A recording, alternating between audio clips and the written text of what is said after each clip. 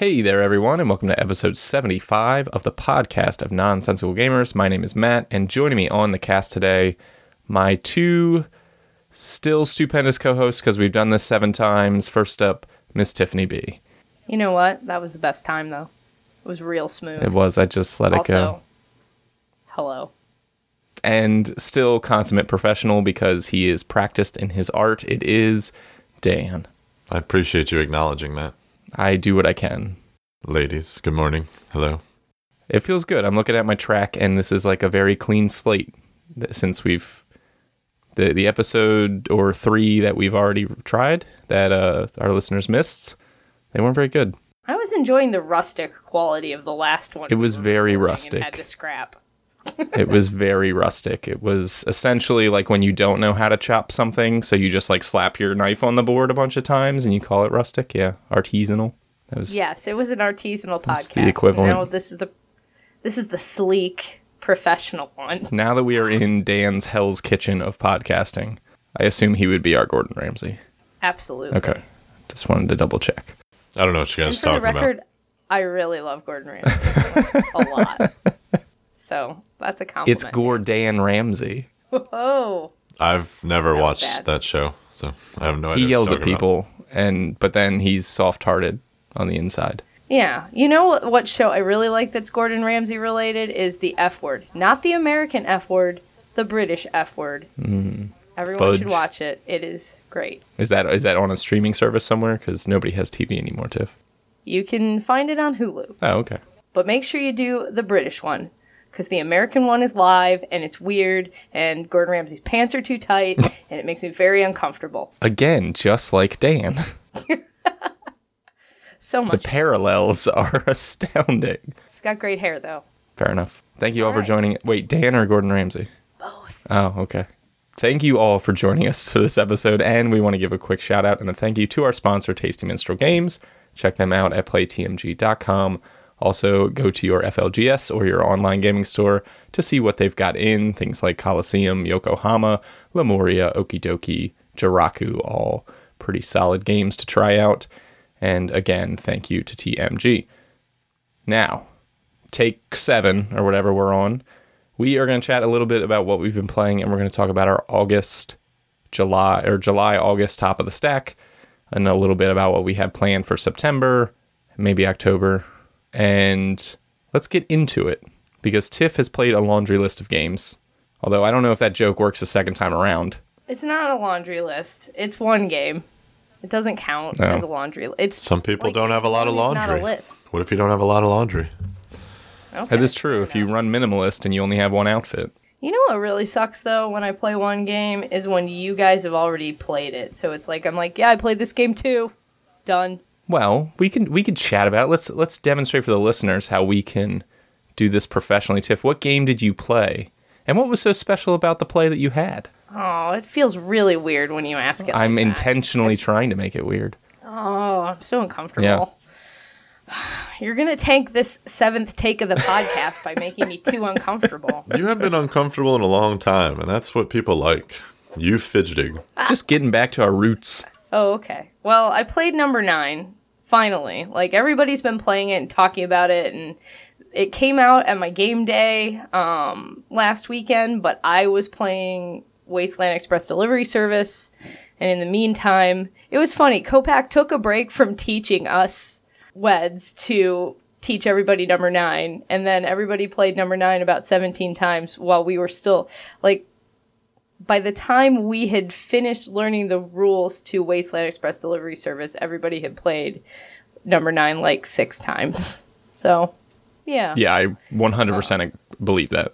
Yeah, so, and it was cool because my husband got to learn the game before me. That's what was so special about it, is that he suggested going to the game store on Friday night, and he talked me into buying it, and he taught it to me. I think that's like one of the first times he's ever taught a game to me. It was very special, very romantic. I don't think Kel has ever taught a game to me, and I don't think she's ever suggested going to the game store with something in mind. I was so excited by it. Yeah. Yeah. I feel like that's a cool experience. This is a little taste of what it would be like if you actually liked games. That's what it felt like. But I feel like... And I think... Ooh, go ahead. No, I was going to say, I think the thing that made it so great is that he was very happy to teach it because he knew more about the game than me, and I think a lot of our gaming issues come from, I always know the game before he does, I always know how to play it before he knows how to play it, and I'm inherently going to be a little bit better at it, and we're very competitive. We were stand partners in orchestra in college, so yeah, it was tough. It's tough. Those roots go deep. He crushed me at this. Yeah. I am not good at this game, no. And this is something that we've talked about before, number 9, that is, and it doesn't have a lot going on to it, but I mean, what makes you good at this game? Like, what qualities do you need? Spatial reasoning, which I do not have. Yeah. I feel like you also need to know so. the numbers. Like, you got the shapes, because the shapes interlock in interesting ways, almost intentionally, and I can't get a feel. I feel like every time I get a number and I look at it, I'm like, I forgot that this was this size, and the spot that I've made is not this size. Yes, we only played it twice. It was late on Friday, but yes, you have to familiarize yourself with the shapes in order to be really good at it. Yeah. And my memory, I'm like a goldfish. It's not going to ever happen for me. But that's okay. It'll be great for a board game club. Copac suggested I buy another copy because you can play it with an infinite amount of players if you have multiple copies. I guess that's true. And my board game club really hates splitting up, even though it's stupid. Marathon number 9. That'd be cool. Everyone sitting around. Yes. Yeah. Yeah. So I might get a second copy. It depends on how many kids are in board game club this year. We haven't started yet. We're starting this Monday. And there's like a line forming already. People are camping out. Actually, a bunch of my 8th graders came in and they're like, I really hope no 6th graders join this year. Like, they want, and we didn't have any 6th graders join last year. Yeah. So. And it's just it's and we exclusive. don't have 6th graders join this year. Board game club is over if we don't. I was gonna say, so you have no 7th join graders, no carryover. Right, I have no 7th graders, but I might pick up some 7th graders now, like. And drag them in, know. just pick them up and carry them in. Yeah. You know what usually happens is kids from my orchestra that like me want to hang out. Yeah. So they come to Board Game Club to do that. So, and I have a couple of 7th graders that I think might fit the bill. Board Game Club is actually just the Miss B Club. It's not like... Yeah. I gotcha. No one's there for the games, they're there for you. No, that's not true. But sometimes it's true. Like my current 8th graders that will be gaming with me this year are very much so into board games and not me. Gotcha. And they're just fine playing without me. And not me. But I've definitely had groups in the past where it's like they're fighting over me, like who's playing with them. It's really cute and like definitely helps my self-esteem. I just want people to like me, even if they're 12. You know what I really wanted to buy at the game store? Not number 9. No. Was Whitechapel. It was Whitechapel Mystery. Yeah, I know. I really want to play this. I knew nothing about it. I was pulling it up on Board Game Geek so I could try to take a look. But it sounds like it's kind of like Whitechapel. Yeah, well, we saw it on the shelf, and I was like, ooh. Because I say we, and really I mean not me. Everybody played Letters from Whitechapel at game day, and I don't remember what I was playing. Something longer than that, and I didn't get to play it. And it's been on my shelf forever. I unshrinked it for the game day, and they played it without me, and they really liked it. I think my husband's going to teach me that one, too. But then I saw this on the new game shelf at the store, and I was like, ooh, this is in a smaller box, and it's blue, so it must be better. And then I read the comments.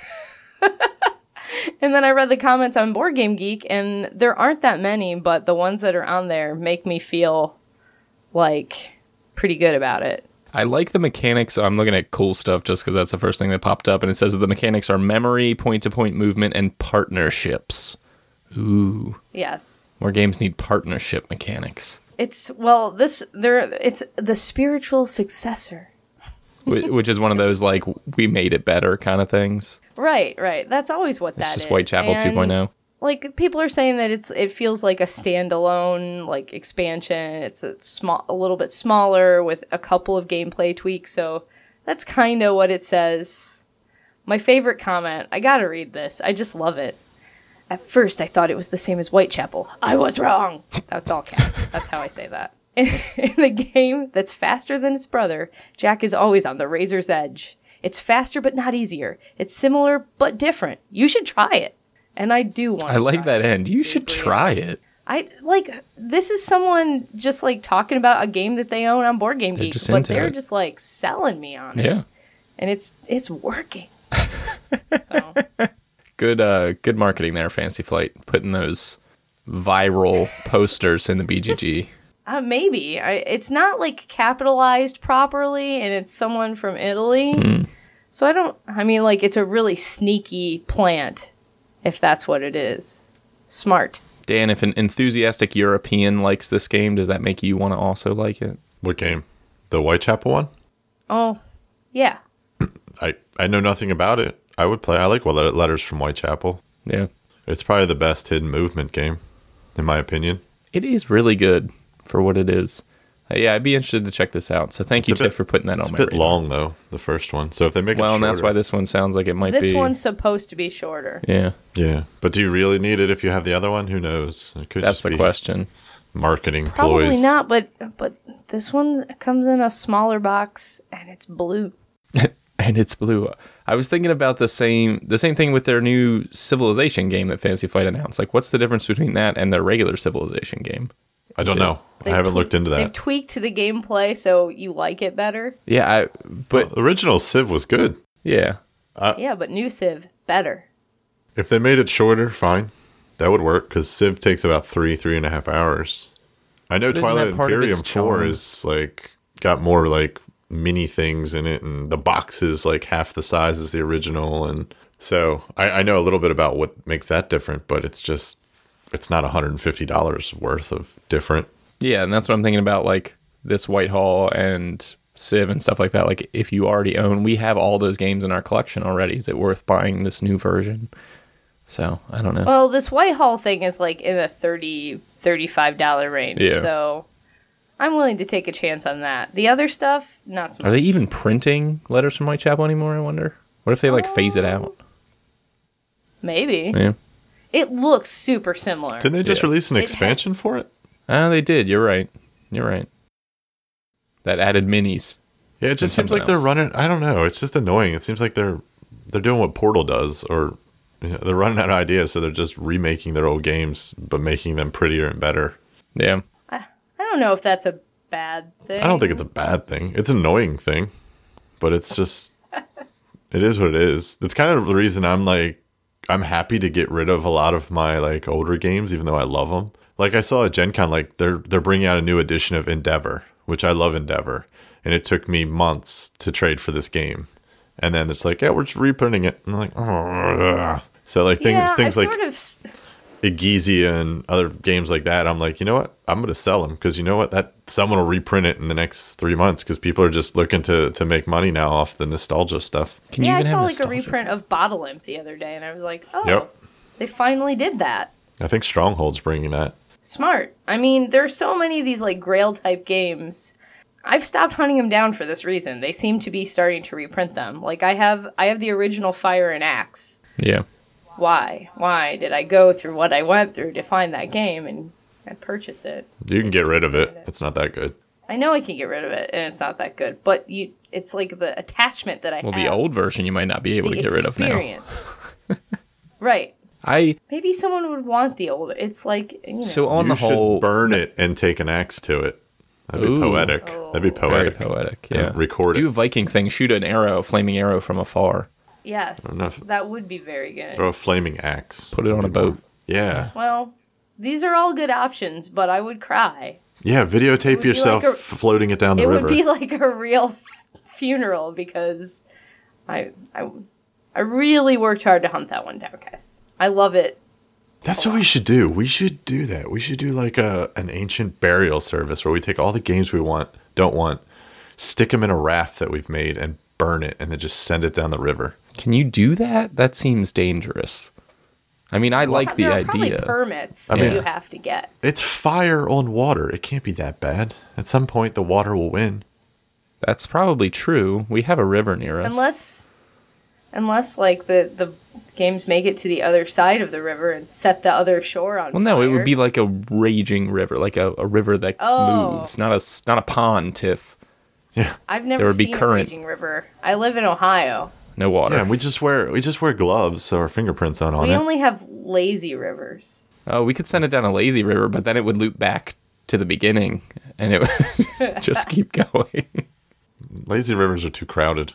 Anyway, so before I talk, I have a Fantasy Flight game that I play that I'll talk about in a second, but I wanted to ask it, like, money aside, do you guys generally want the older versions of these games, or would you rather have a new shiny reprint? Like, do any of you hang on to the thoughts of, like, this is the original version? So aside from, like, resale value or rarity, would you rather just have the new shiny one? Depends. Well, I didn't buy the new shiny Fire and Axe. I still have the old one. I'm trying to think if I have... There are things that I'm proud of that I have the old one of. Yeah. I'm just losing what those are. It depends. Like, some of the old ones were made with, like, unique components and like I'll use Indonesia, the game from Splotter, as an example. Like, I got the new version and they messed it up, and it comes with these, like, oversized wooden pieces that don't, like, fit on the board properly, and I was just like, nope, I'm going to sell this and get the old version because it looks way better and more functional. And it was just like, eh. And even the map, like, they did change the map a little bit, and I thought, I like the old map better. Like, it looks nicer. And it depends on, if you're looking for aesthetics. Like, some of the old stuff is just the reason you like the game is because of the uniqueness of the components and the art and stuff like that. It's not always better, shiny, and new. Yeah, I was just wondering. But looking at Fantasy Flight, just because we were on the topic, I wasn't necessarily trying to jump into this. Thing too. Oh, you are so excited that I jumped into a Fantasy Flight game, aren't you? The other thing I like to say too is, like, so, like, they brought out TI4 and they're reprinting Civ. Like, these are both games that are going to cost you an arm and a leg, and you probably play them once a year, if that. And it's like, I don't need this. Like, come on. Like, Yeah, Twilight Imperium in particular is Twilight Imperium was not sold out as of Saturday at Gen Con. I don't know how many they brought in their advanced shipment there, but it wasn't going anywhere, which may speak to people looking at that price tag and saying, no, I got TI3 for $40. Like, I'm okay with that. They have it for sale for $55 on our clearance, and because we're members, like, it's half off that. I could easily have a copy of that for way cheap. Yeah, and it's the same game. That's just not the kind of game you need to replace. Yeah. Unless you're still holding on to, like, version 1, maybe it's time to upgrade, but you've probably gotten enough love out of it to, you probably hang on to that anyway and just buy the new version. And in that regard, it's like cameras. Like, if you're 2 cycles behind, the upgrade is going to be noticeable. Yeah. Plus, the funny thing about that game is, given its aesthetic, which is like this old kind of kitschy sci-fi, it doesn't necessarily look any better because it's got kind of like a dated aesthetic to it anyway. They just put more plastic into it and shrunk the box. Yeah. I just remember that being like such a... like shelf space problems. Yeah. Want the smaller box. I find the giant coffin box to be part of its charm, to be honest with you. But a pain to store. I sold off a lot of my big box games just because of the box. Fantasy Flight games. Wallenstein. I played XCOM again because Ben has really wanted to play XCOM. And I was like, okay, it's sitting on my shelf and there's no reason not to. So Kel, Ben, and I played it. That game is okay. And I know, I'm pretty sure... Not good. I'm pretty sure Dan... Yeah, I was going to say Dan doesn't really like it. I don't think it's that bad, but maybe because, like, we just had a good time with it. I was worried about it because I was like, I'm pretty sure I don't like this game. But we played it and just played, like, the base version, easy mode. And maybe that's why, because we ended up winning for once and I never won it. So there's a lot of factors that could play into why I actually enjoyed it. But it wasn't that bad. Like, it's a fairly straightforward game, and it does have a lot of dice rolling, which is problematic potentially, but it was okay. I thought it was cool. And it's such a letdown for the IP, though. God. Well, it is a letdown for the IP because it doesn't represent my favorite part of the IP, which is not base management, but is unit movement. Like, it represents nothing. I want a tactical minis game, XCOM kind of style, but it does kind of the overworld thing. Like, I think that it's fair to the IP, but it's not fair to, like, the gameplay, maybe, is what I would say. Because, like, although base management is still a part of it, it's not. This is a very abstracted view of it, or a very macro. I was gonna say, but it doesn't even make base management that interesting. It's like, and it comes back to my whole thing, like with these IP games on video games. It's like, I'd rather just go play the video game. Like, I'd rather not waste my time with the board game in that instance. Well, I mean, I think that they're different enough that like the video game and the board game don't represent each other. So it's not like sometimes like you could say like Blood Bowl, you know, I'd rather play the video game than the board game because of time and things like that. But they're like the exact same game. This game is a different experience. So yes, I'd rather play the XCOM video game because I like that better. But I do think that they're not trying to do what the other one does. Like there's no overlap between the two. So it's not really fair to say I'd rather do this than that kind of thing. Just because it is fair, because I'd rather spend my time playing the video game than the board game. I think that's the gist of it. I don't find the board game that interesting. Well, no, I get that. I get that in general. You'd rather do this than that. But I'm saying like, to say I'd rather do this to get the XCOM experience than this, I don't think that they give the same quote unquote XCOM experience. So they don't match onto each other in terms of they're very different things. So I get it. It's just a letdown if you're going to slap XCOM in size 47,000 font on the cover and then it doesn't play anything like XCOM. But at the same time, if the game was exactly like the video game, wouldn't you rather just play the video game? It could still have essence. They're kind of stuck between a rock and a hard pace with that, because like what Matt just said, there's no essence though. There's no essence of XCOM. No, the essence of XCOM is there. No, I don't agree with that. Yeah, because if you mean essence by like the theme and the ideas and things like that, XCOM is a tactical movement game. Like there's nothing of that. It's like, oh, there's an alien over here. Yeah, put a guy there. Cool. It also has base management and things like that. Like that's a big part of XCOM is managing your funds and the speed at which things happen. And all kind right, of the well, impending then let's take a step back. It doesn't do any of that interesting. How about that? Like there's one fun thing in that game, and that's the dice rolling mechanic on the side of the board with like. Oh, I think that's the least fun part of it. I think like the timed phase is the most fun part of it. Yeah. Like the, oh no, how much money are we spending? What do we got to do? Do this, do that. The timer's going, things happen, and how the game responds if you don't like meet that time. The pressure's there, and then the dice rolling I think is the weak part, because everything you just planned for might go to hell in a handbag because of the dice rolls. But there's a tension there, I guess. I don't know. I guess, but that's the only thing that feels XCOM-y is that tension. Well, that's true, because when you line up that shot in XCOM and it says 87% and you still miss and accidentally blow yourself up with a grenade, that is XCOM. Yep. But that isn't the essence of XCOM. I know nothing about XCOM, but it sounds like there's a little bit of essence there. Like what I think there's a little bit, but I do agree with Dan that like I see what he's looking for. I think that the IP is there, but it's not. I'm looking for a team of dudes working together. We're upgrading each other. We're tactically working off each other. I'm looking for that. I'm not looking for Matt. I need $1.50 so I could buy a gun. Yes, we're gonna go up here, and I think I'm gonna research fire. Would that help us in this instance? Maybe. Oh, timer's up. I think it's time we got to roll some dice. Oh, those failed. That was a fun game. This is the other half of XCOM, the bigger view of XCOM, which is technically in the game with like all of the stuff that you're not doing in combat, I think is represented in this game. And the combat is not represented well at all, which is the most fun part of the game. The video game is the combat. So I get it.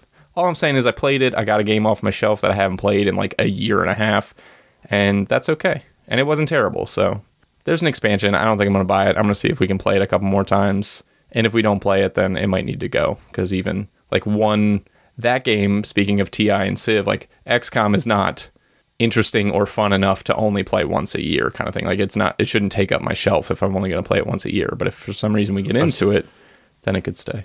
You just described it as it wasn't terrible. It wasn't terrible. I've got lots of games on my shelf that are terrible. To me, goes immediately into the trade/sell pile. It wasn't terrible. Yeah, I can't trade or sell games as readily as you. You seem quite skilled at it. I put games up for sale or trade and they just never go. So this is on my trade list. I actually started writing a blog about how I trade and sell things. Yeah. I had some thoughts, bulleted thoughts. I would read that. Yeah. The main gist of it is you got to be willing to accept a loss of some sort. Maybe I'll do a podcast segment on it after I write it. But I did bullet out like 7 things about how I go through it and what I'm willing to accept and the mentality behind it. I've got lots of games I'm willing just to get rid of. Nobody wants them. Yeah. How do you deal with that? Well, you Viking Funeral? I mean, you try your Viking hardest not to Funeral. buy crappy games to begin with. Like, that's rule number one. Yeah, but there was no saying that XCOM was necessarily going to be crappy. I mean, that was a hot game of the Christmas time 2 years ago. But the thing is, like, you gotta play it and you gotta accept its fate immediately while it's still hot, and then you can flip it. That's exactly what I did. Like, I bought it like that year. Was it my birthday? I think I bought it for my birthday. I played it twice in a week. I said, "This is crap. I don't want to play it." I don't believe in making And I snap sold judgments it. like that, though. I got to play out a game. You got to when there's 15,000 games out there. Like, that's the thing. Well, no, getting those games out of my collection isn't that important to me. Like, I don't have the fervor like you do to get rid of it. So it doesn't hurt me that it's on the shelf, even though I don't love it. Well, that's fine. I would rather get my money back for a game that I know I'm not going to play, because I'm pretty good at judging games now. So yeah, I always have hope, and I usually can, like, even the play that I had with Kel and Ben was fun. We liked it. So I got a little bit more value out of it, even though I wouldn't say that game going into it was good. I wasn't exactly excited, but I had fun with it. So it kind of justified itself in the moment, which is tough to then be like, I don't know, there's potential value in all of the games. You can always have a good time. I guess. But there's opportunity cost to play a game that is not, quote, wasn't terrible. You know what Yeah, I but mean? the other thing That's is the you thing. have all the other games anyway. So it's like, I guess I'll just I'll accrue the crappy collection, and then Dan will have all the good ones. Okay. I'll leave that alone. Well, that's what you tell me about all the crap on my shelf. And we don't want to double buy. So, Tiffany B, you mentioned a game that we have now all played in some respect. Should we dig into Wasteland Express? Are we willing to at least give some first thoughts on that? Yes. Or no? Dan? I don't know how Dan feels about it. Should we play it some more before we talk about it? That's fine. I can talk about it, first impressions, but yeah. What'd you think of it, Tiff? You got to do that instead of playing number 9 17 times. Yeah, I mean, it was tough because it was at the very end of, like, our game day that started much earlier, and by then I think we were all gamed out, and poor Kopak was probably all rules teached out, and we just we got off to a little bit of a rocky start trying to get going, and then we had to cut it short because people had to leave, and so it wasn't an ideal play, but I will say that it felt more Euro-y than I was expecting it to feel. Even knowing that Matt and Ben were involved in it, and it wasn't just like John Gilmore, Ameritrashy stuff, I still was like, oh, yeah, I could see where this is just like kind of classic pickup and delivery stuff with a little bit more. We didn't get to the attacking, like the raiding, pillaging type stuff as much. But we were Euro-y people playing it. So I think we were kind of avoiding it. All right, so before we get too far into rating, Tiff, we should probably take a second and explain what the game is. So, like you said, Wasteland Express is a pick up and deliver game. This was from Panasaurus Games, just came out at Gen Con. And it's got that post-apocalyptic theme that we all love so much, right? Love it. It's basically it's got like a Mad Max to for lack of a better thing. It's like Mad Max. It's also got, I don't know what else, because it's almost over the top of Mad Max. It's very gritty and exaggerated. It can't be over the top of Mad Max. I don't know. It's got some like almost got some like Borderlands kind of stuff in it. In terms of the aesthetic, like I'll give you that. It's very wastelandy, as is the title. But anyway, so the point of the game is it's objective based, and you're going to be playing is it 3 objectives, Dan, always? Yep. Okay, so you're playing for 3 objectives, which are basically contracts. They tell you to do something. The ones that we had in our play, and Tiff, you can tell me kind of what you guys had to do. We had one where you had to transport a nuke from point A to point B. We had one, which I believe is in every game, which is to gather these artifacts, these 3 artifacts, which just like cost you money. You go to a town and buy them, and then you deliver them to this central location. And our last one was just, I believe we were trying to bail out the Wasteland Bank, and we just had to like donate a bunch of money. So you buy and sell stuff to accrue cash, and then you just go dump your money and basically buy yourself a victory point kind of thing. There are also other contract cards that you can acquire throughout the game, which give you money and allies and gear, and some of those will also be end game contracts. So you can do any combination of these private contracts and these public contracts to get your 3 points to win the game. But other than that, it's basically pick up and deliver with an upgradable system. Like you've got a truck, you've got a vehicle, and you can add storage spaces, you can add weapons, you can add shields, you can add things that make you move faster, you can have ally slots, which give you extra bonuses. So all these upgrades revolve around making your movement abilities, your ability to pick up and deliver, buy and sell more efficient, and then also your ability to either attack or defend yourself from the environment itself, because there is no PvP, there's no interaction in terms of combat between players, but there are these marauders, these raiders that are going around that will attack you, and then there's certain like irradiated zones and things like that which will damage you as you travel through them. So all of your upgrades revolve around dealing with those hazards in various ways, whether you want to be more avoidant or confrontational. So are there any key components that I missed, Dan? Because you read the rule book. I actually, that's just what I got from the play. No, that was pretty good. Okay. So you were talking about avoiding raiders, Tiff. Yeah, like there were only 3 of us playing, and we were all just totally, completely, utterly avoiding them. So to me, we didn't, like I said, it's just first impression. We didn't play the whole game, and I don't know, maybe, I think as the game would have progressed, I would have gotten more wanting to do that. But like to start off, we were just playing it as more or less just pick up and deliver. Yeah. Like I have a contract, I'm going here to get the thing, and I get the thing and I take it to the thing. So did you find that prolonged your like individual contracts? Because you can fairly easily, well, I don't know, for the most part, you can avoid the negative areas on the board. They do kind of shift around somewhat, but it will prolong your journey, which stretches out the game and your efficiencies. For me, I didn't, I probably would have, I guess Kopak did do a little bit with the Raider. But he had such bad luck with it. Yeah. So after seeing him struggle through it, I was like, oh, not going to do that. And then mine didn't get prolonged. I was nowhere near them. They kept getting moved away from me. So it worked out for me. And the other person that was playing won. Yeah. We played to 2 objectives instead of 3. Gotcha. But so it didn't seem to hurt anybody. The only person who suffered was the one who actually engaged the Raiders. Yeah. Well, it's funny that you guys kind of played it that way, because I think one of the first moves of the game, Dan moved a Raider and I got ambushed, because certain spots allow you to move Raiders, and if you move the Raider into a spot where someone is, into a hex, they get attacked and you have to like roll off and try to defend yourself. And that happened immediately, because I remember rolling 2 dice and I got 6 hits and felt like a champion. So I ended up taking my guy started with a machine gun, so I was like, I'm going to lean into this, and I did the nuke run objective, which is like every time you move into a new hex, you get attacked, so I bought a bunch of guns and extra gunners and some shields and like armed myself up. I was that guy with like freaking machine guns sticking out of every window of my vehicle and just like, I'm going to tank this and just fight everything. But doing that really hurt my delivery capacity. Like I could fight, but I couldn't hold a lot of water or food or weapons, which are the 3 primary resources that you're buying and selling.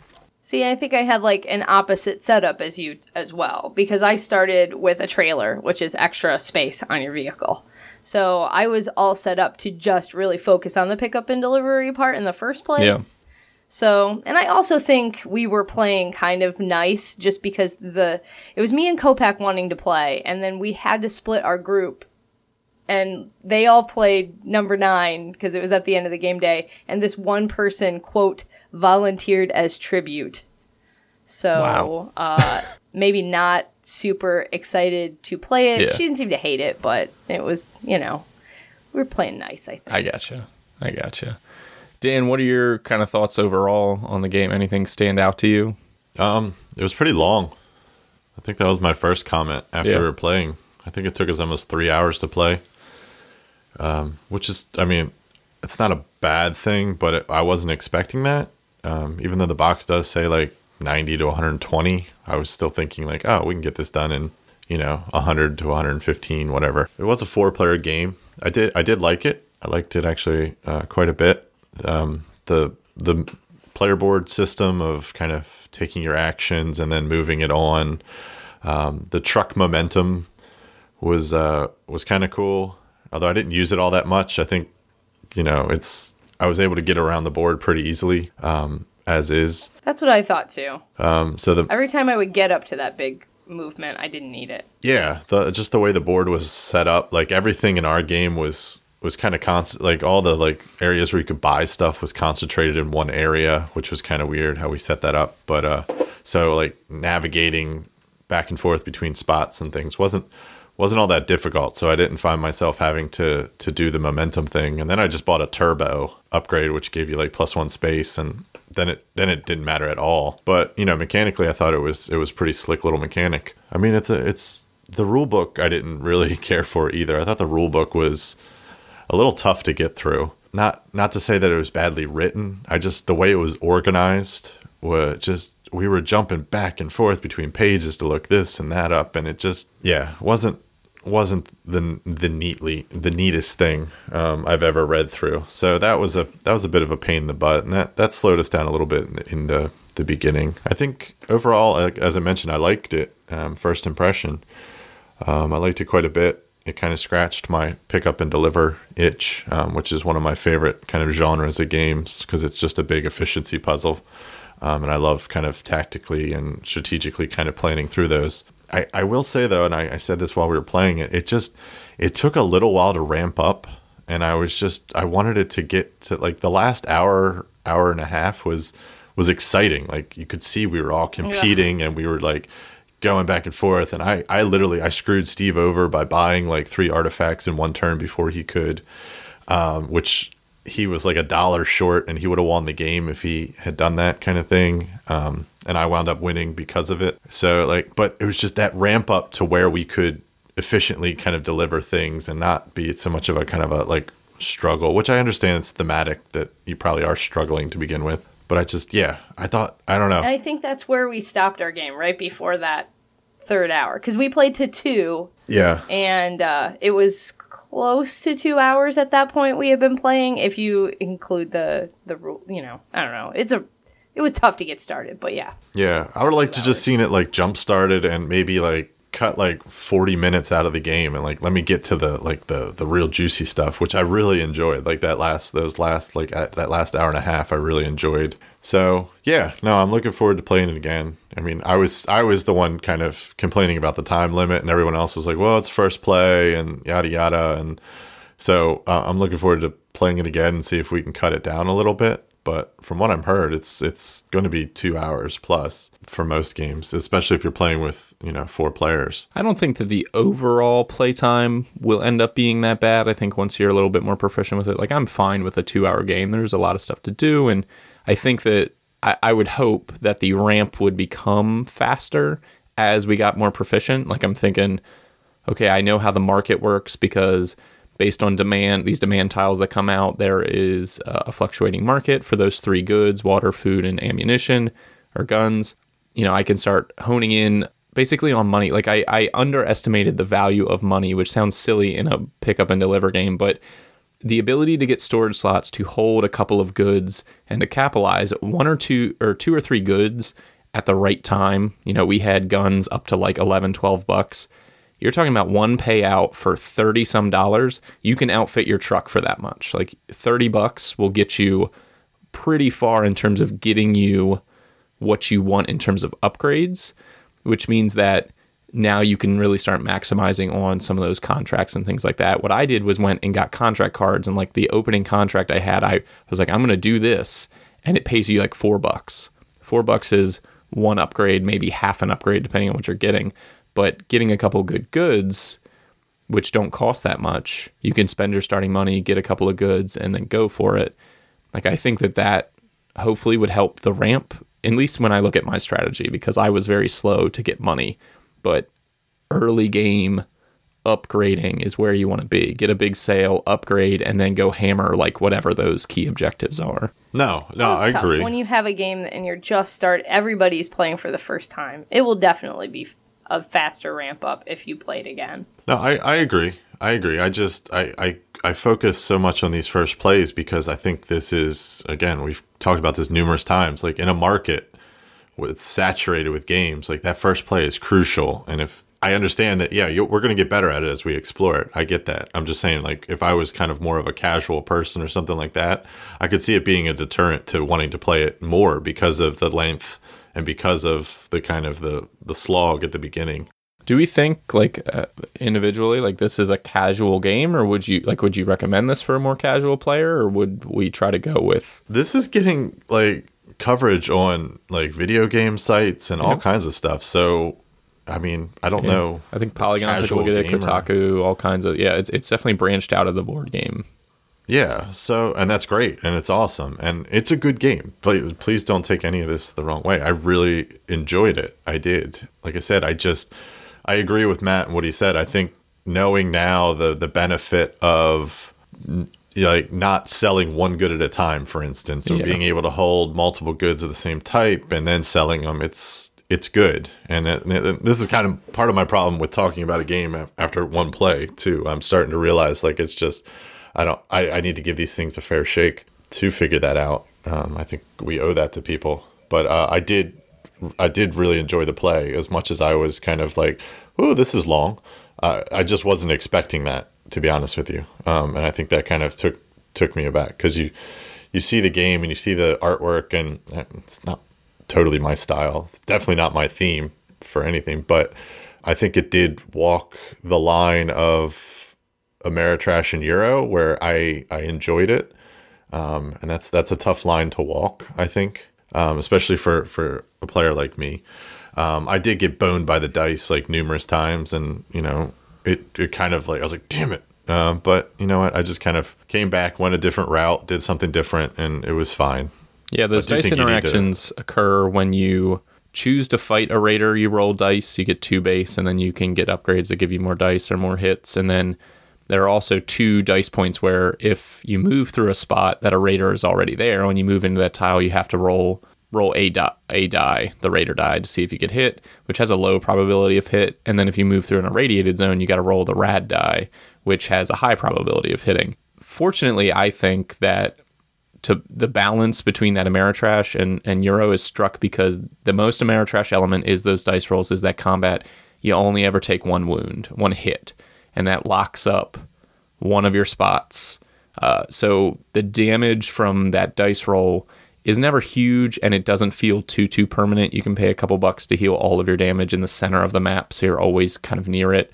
So I think that helps toe the line, because this easily could have been like your truck is getting blown up all the time. Like, they could have gone more Ameritrash with that dice stuff, and I think that they kept it very contained, and it feels very mitigatable. You can take the steps to arm yourself if you want to, but that does have an opportunity cost in that you're not picking up and delivering in those times. So yeah, no, and you can completely avoid combat. You don't have to do it at all. Yeah, unless people ambush you, unless your friends put raiders in your spots, and you have. But even that's not that bad. Like you said, you only take 1 damage, which for me was like, cool, I can deal with that.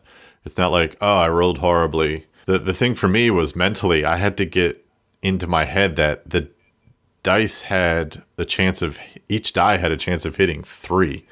So when you see a raider of like 5, you're like, crap, how am I going to beat him with 2 dice? But knowing that, oh, well, there's a chance that I could roll 6 or 5 pretty easily on these 2 dice, because it's 0, 1. It's like 0, 1, 1, 2, 2, 3 or something, which is cool. But I until I raided my first truck, I was like, oh yeah, this is, and at points it's way more efficient, and sometimes the only way that you can get certain goods, because of the demand or the selling tiles. That was interesting too.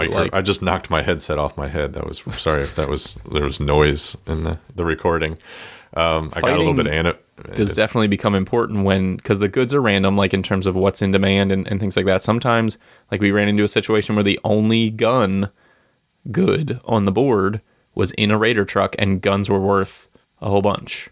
So it was like, okay, well, that's a very valuable good, but I've got to go fight for it. But the fighting is not too bad. So it's like, okay, do I divert and maybe go take my chances? So that, I thought that was interesting, because I think the combat is easy enough, and manageable enough that it is fun to go and fight, even if you feel like you haven't geared towards fighting. You can still get in there. There's little raider enclaves that you can fight. Those are a little bit tougher, but they also give you goods. So it's not all just buying and selling. There's other ways to do it. So even someone like me, who I geared up to fight, I had options to go get goods without just having to like drive to and from. Yeah. No, it's a good game. I would recommend people check it out. It's a bit on the pricey side, but we haven't even talked about the production quality. It's true. Oh my God. It's fantastic. Those inserts, not the inserts, the game trays. To be honest, you couldn't play that game without those game trays. So it's, kudos to Pandasaurus for actually thinking that through and really kind of putting that extra effort into it, because without that, the game would just sprawl to unimaginable lengths and be just gross on the table. And the setup time would be egregious. Yeah, the setup's already long enough, even with those trays. It'd be nice to, good. Kudos to those guys. It's like Mechs and Minions level. It's better than Mechs and Minions. It's better. It's functional.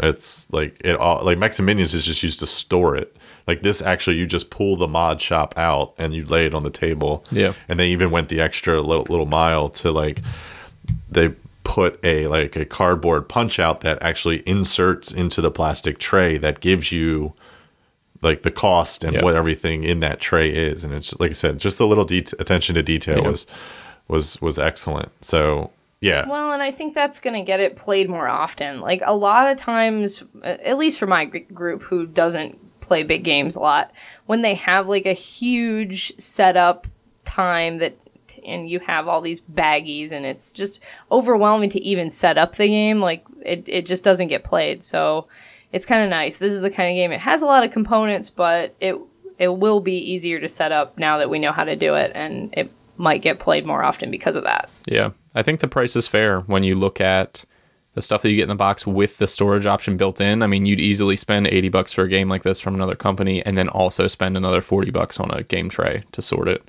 So I think that this game at MSRP is a fair price given that insert. Like, that really makes it. Oddly enough, it is still more expensive than Mechs and Minions, though, which has so much stuff.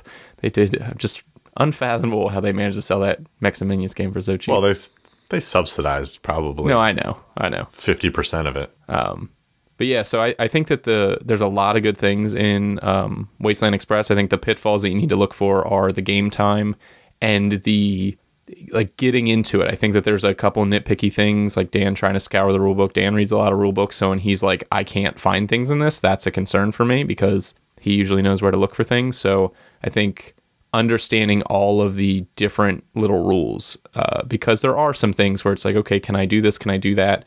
And all of the rules make sense. I think that they're all fair thematically and mechanically, but finding them and knowing them and remembering them, like, I can only have one of these things, or what exactly does this mean? Like, I think that there's just some stuff to learn in this game that could be prohibitive if you don't have someone who's ready to teach it and know it. Yeah, and there is a Rodney video for this, a watch it played video. If that's your kind of style of learning, I can't watch one of his videos and learn a game. It's just not how I function. I need to read the rule book and then maybe subsidize it with a reading of, or watching of his video. Yeah. Just to see if I can missed anything, because a lot of times with a game of this kind of complexity and depth, it's easy to miss stuff. I just felt, the rule book, like I said, while we found the answers to most everything we had, it was kind of digging through it to figure out where it was, just kind of was annoying. It reminded me of the Panamax rule book, but not as bad, because the Panamax rule book is probably the worst rule book ever written. But it was just, we were constantly jumping back and forth to an appendix, to the gameplay section, to this, and I was like, oh man. So, first world problems didn't deter us. It's a good game. Check it out. Yeah. Can talk about it again. I'll revise my my slow start opinion after we play it a couple more times, if in fact it does change. Yeah, we got to give it a little bit more attention and love. Now, in terms of objectives, in terms of variability, I guess, just to cap it off, there's a lot of different things you can do, and the order of operations seems to be fairly random, but I don't know, in general, same kind of game each time, or I guess there's a lot of, I don't know, what do you feel just off the bat? I'm not going to talk to that right now. We've only played it once, so okay. I can't. I mean, I can't. I couldn't I don't think I could do it justice. But I mean, there is the variability, and you switch different contracts in and out.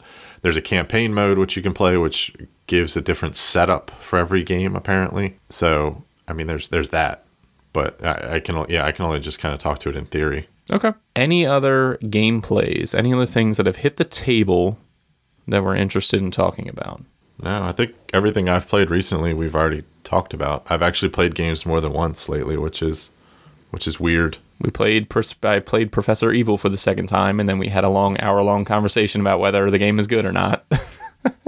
We did, and I'm too exhausted from that conversation to have it again. The final verdict was I'm not a huge fan of it, Tiff. No, I don't care. I love it. I got you. That's exactly what you needed to say. Lack of enjoyment does not change my opinion. Yep.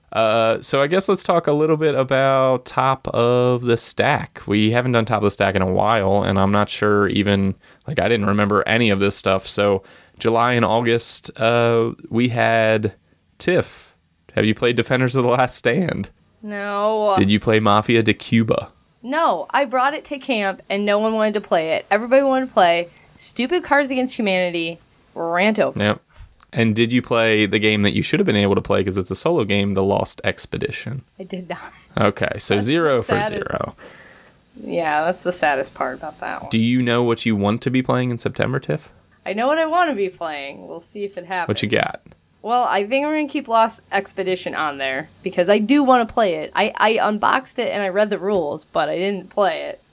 And I want to play Oracle of Delphi again. Mm-hmm. And third game. That one's a little trickier. I'm not sure. Let me think about it and come back. Dan, did you play Yamatai? Yep. Did you play Hawaii? No, I don't think so. And did you play Spires? Yes. Okay, 2 for 3. What are you interested in terms of playing games in September? For September, let's go with Spirit Island. Yeah. Let's go with Whistle Stop. And let's get Wasteland on there again. Oh, wow. Good job, Dan. Playing a game twice. You're a new man. I've played a ton of games multiple times this month. I know. Pretty cool. Turning over a leaf. Well, I just I want to be able to talk about them more coherently and or get rid of them quicker. That's it. Those are all games I'm very interested in playing, so maybe I can help you at that top of the stack.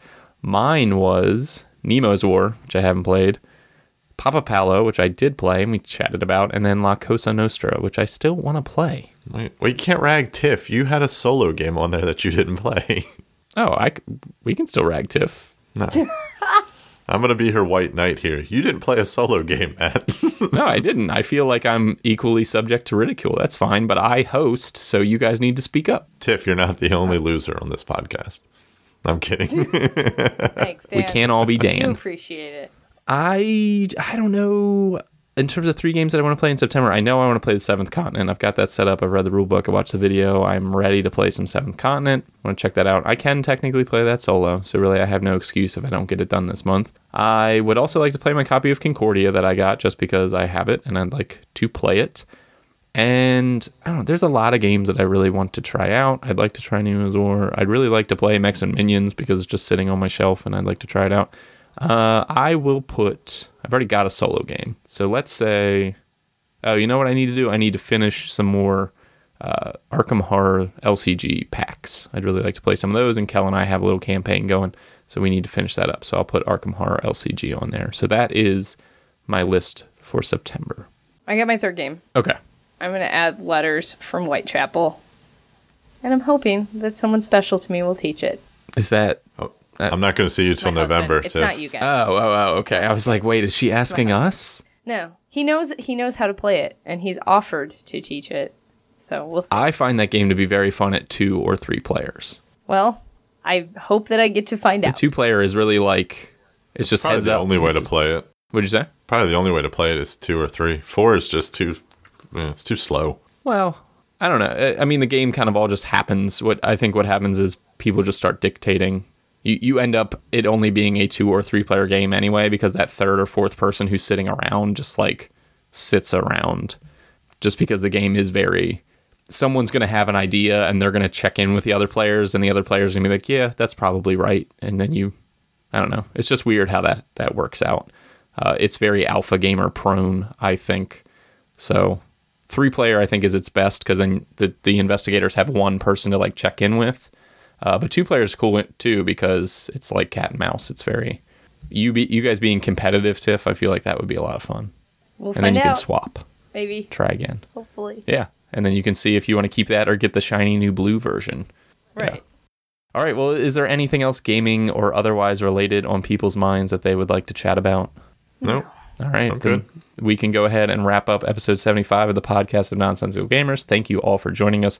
Remember all those various ways that you can find us on places like the BGG Guild number 2077. You can always shoot us an email. You can give us some iTunes reviews if you like the content and would like to provide some feedback.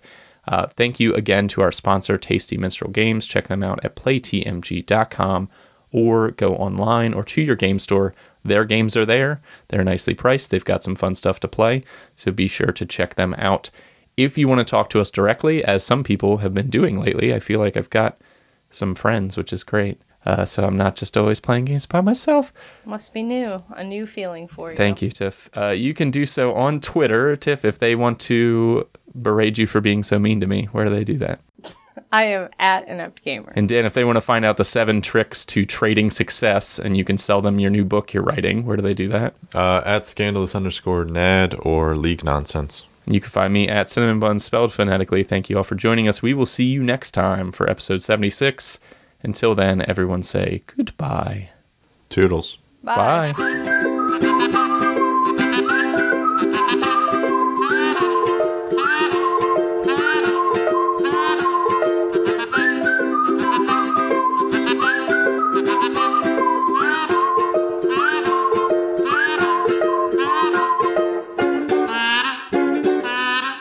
I'd say it probably takes like Show on the 3 road. beats to pick up your pace. By then, it's too No. late. It should only take 2. Let me take a drink of water. Stressful? Why are you stressed?